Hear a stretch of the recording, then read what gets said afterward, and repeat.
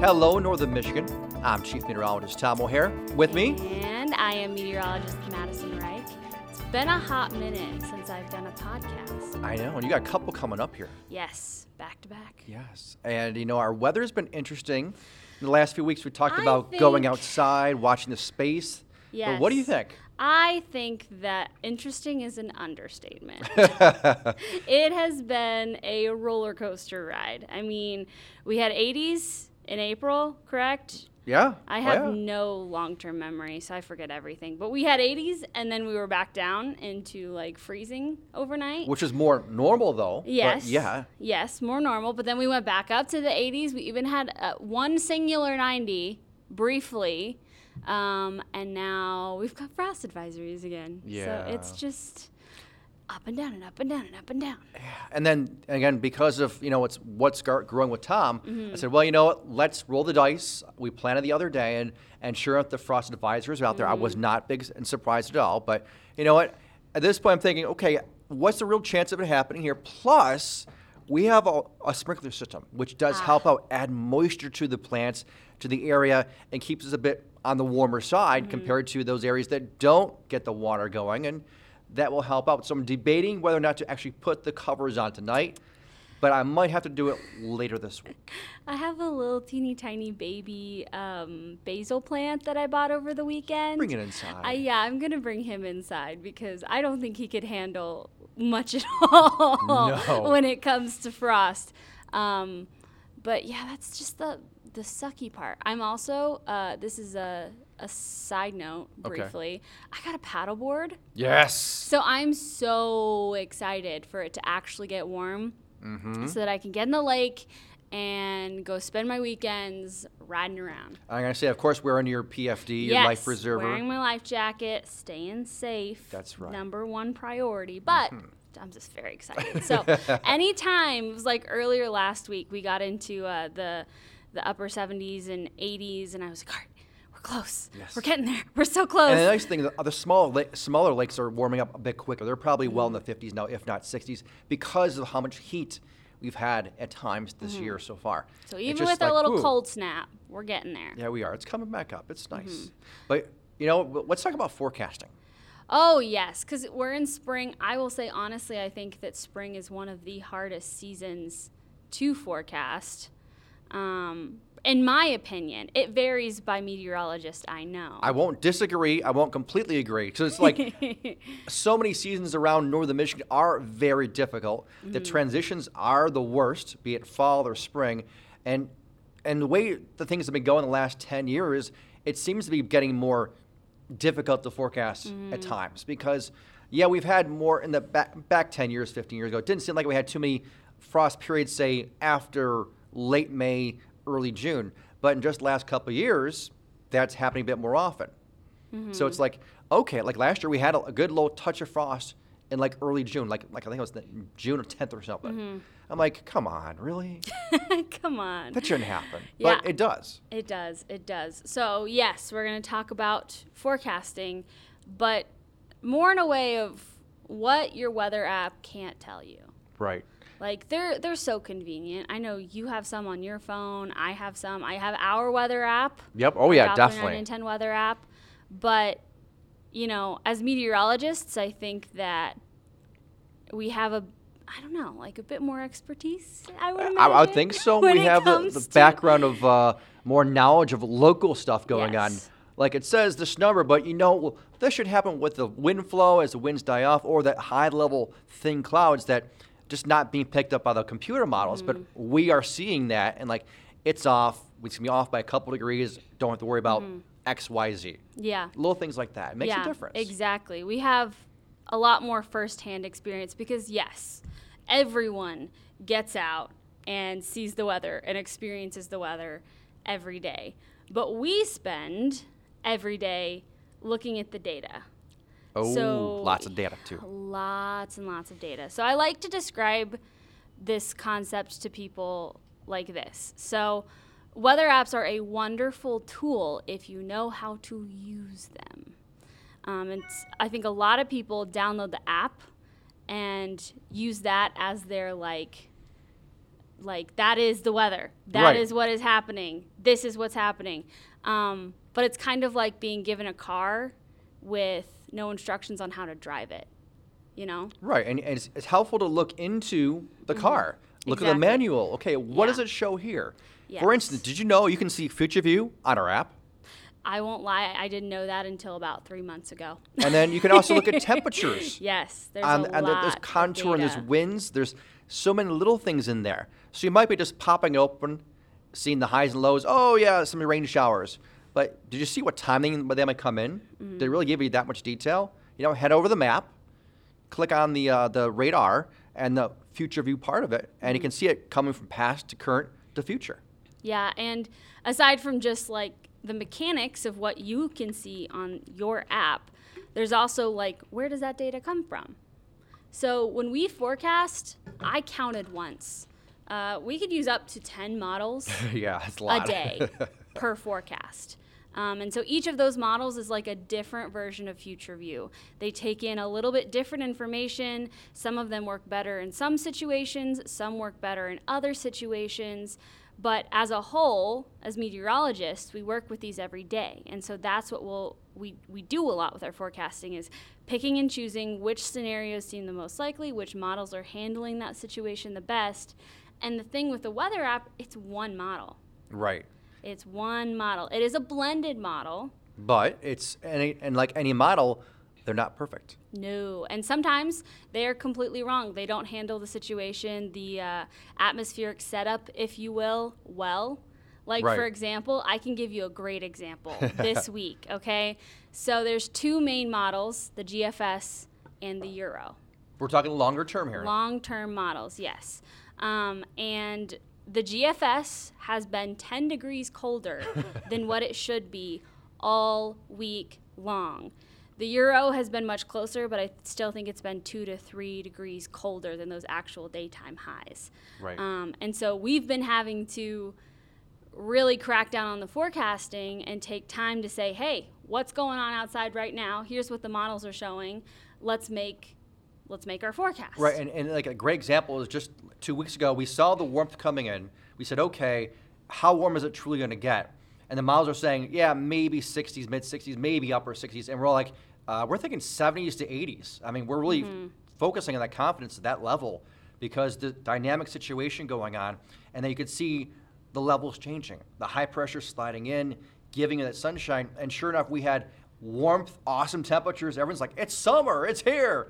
And of course, it cooled back down. But, you know, we can see the little things that the computer models, some do better than others. And that's what our job is, kind of to look at each one, try and figure out what's better, or within your mind, combine both and make out a good forecast. If not just 2, 3, or 4, and say, what's going on? What's really happening?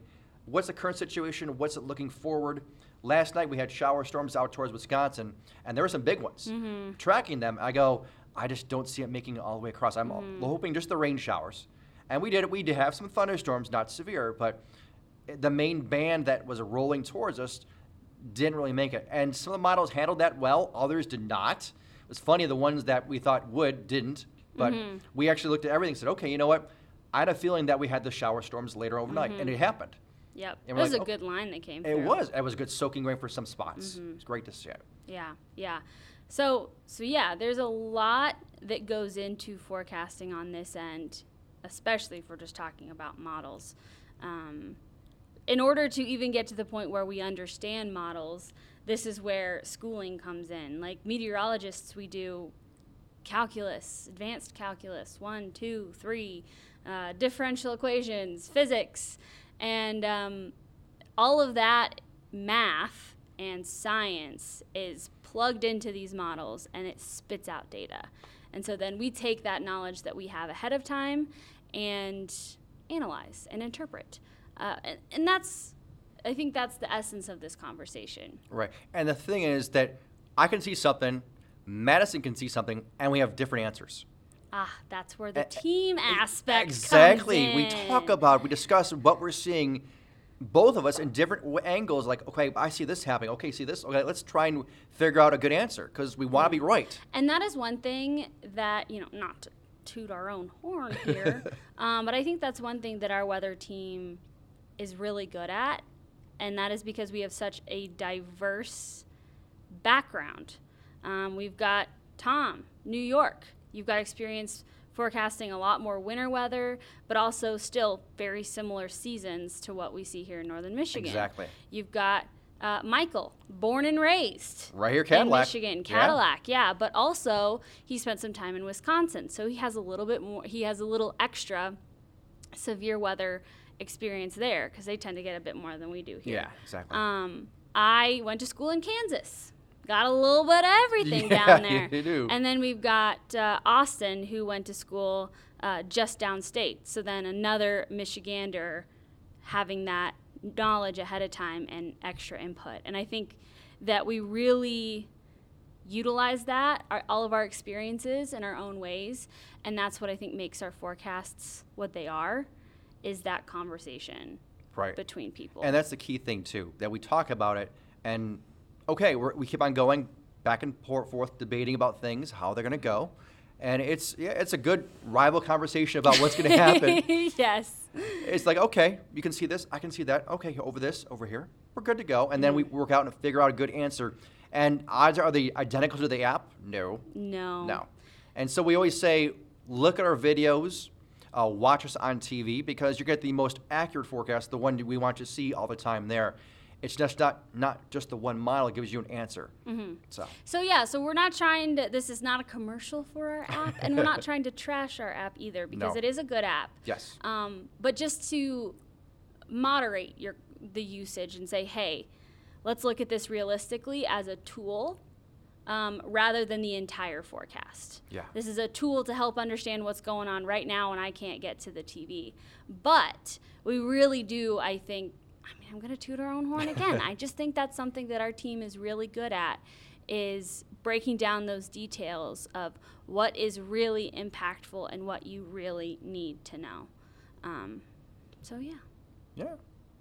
I mean, man, that was a good conversation. Wasn't it? So we're almost truly into the unofficial start of summer. I mean, it's just a couple days away here.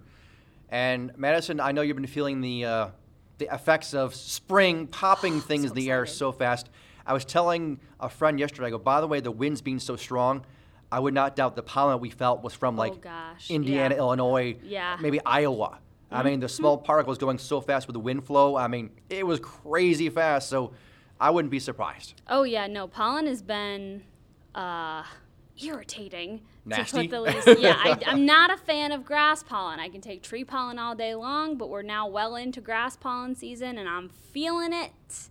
But hopefully here in the next few weeks it starts to calm down. It should. I know my car, I don't really wash that often, but at least it was clean the other day. I said, okay, I left the windows open a little bit, the sunroof to touch open. I come back, I go, what's the dust? I go, that's not dust, that's pollen. No, it's pollen. coating everything. Yep. So everything needs a good washing, inside, outside, it just, because when you're driving, it gets your nasal passages and it irritates. You know what I'm dreading? In another week or so, there's a huge patch of ragweed that is right outside where I live. Now that should hold off though for a while. All right. Should hold off. That's good to know. But I am dreading that because when I moved in, I was like, oh goodness. Yeah. My allergies are bad, but when my family came up and helped me move in, my sister was literally tearing up when she stepped outside because the pollen was so bad.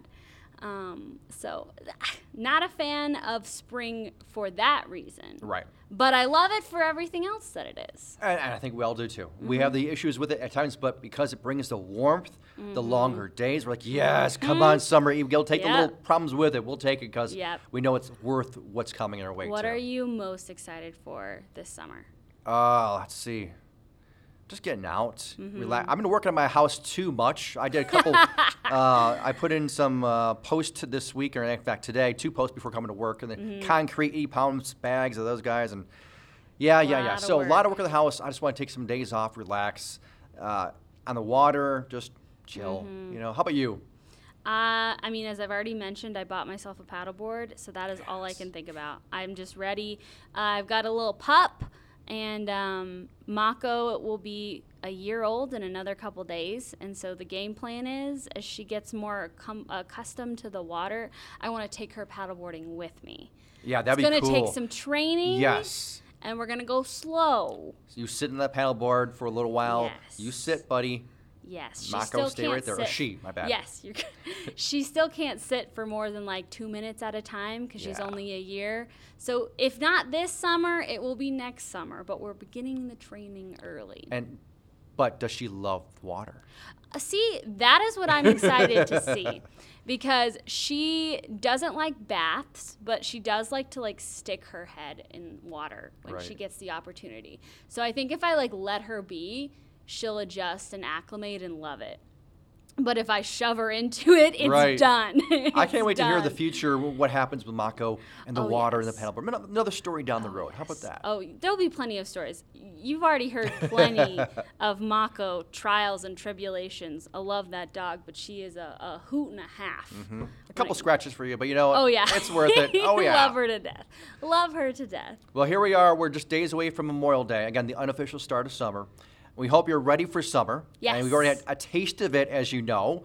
Back and forth, back and forth. Our roller coaster ride continues. Hopefully, next couple days, the frost advisories, this will be end until fall, but we'll have to wait and see, right? Yes, we will have to wait and see. I got my fingers crossed.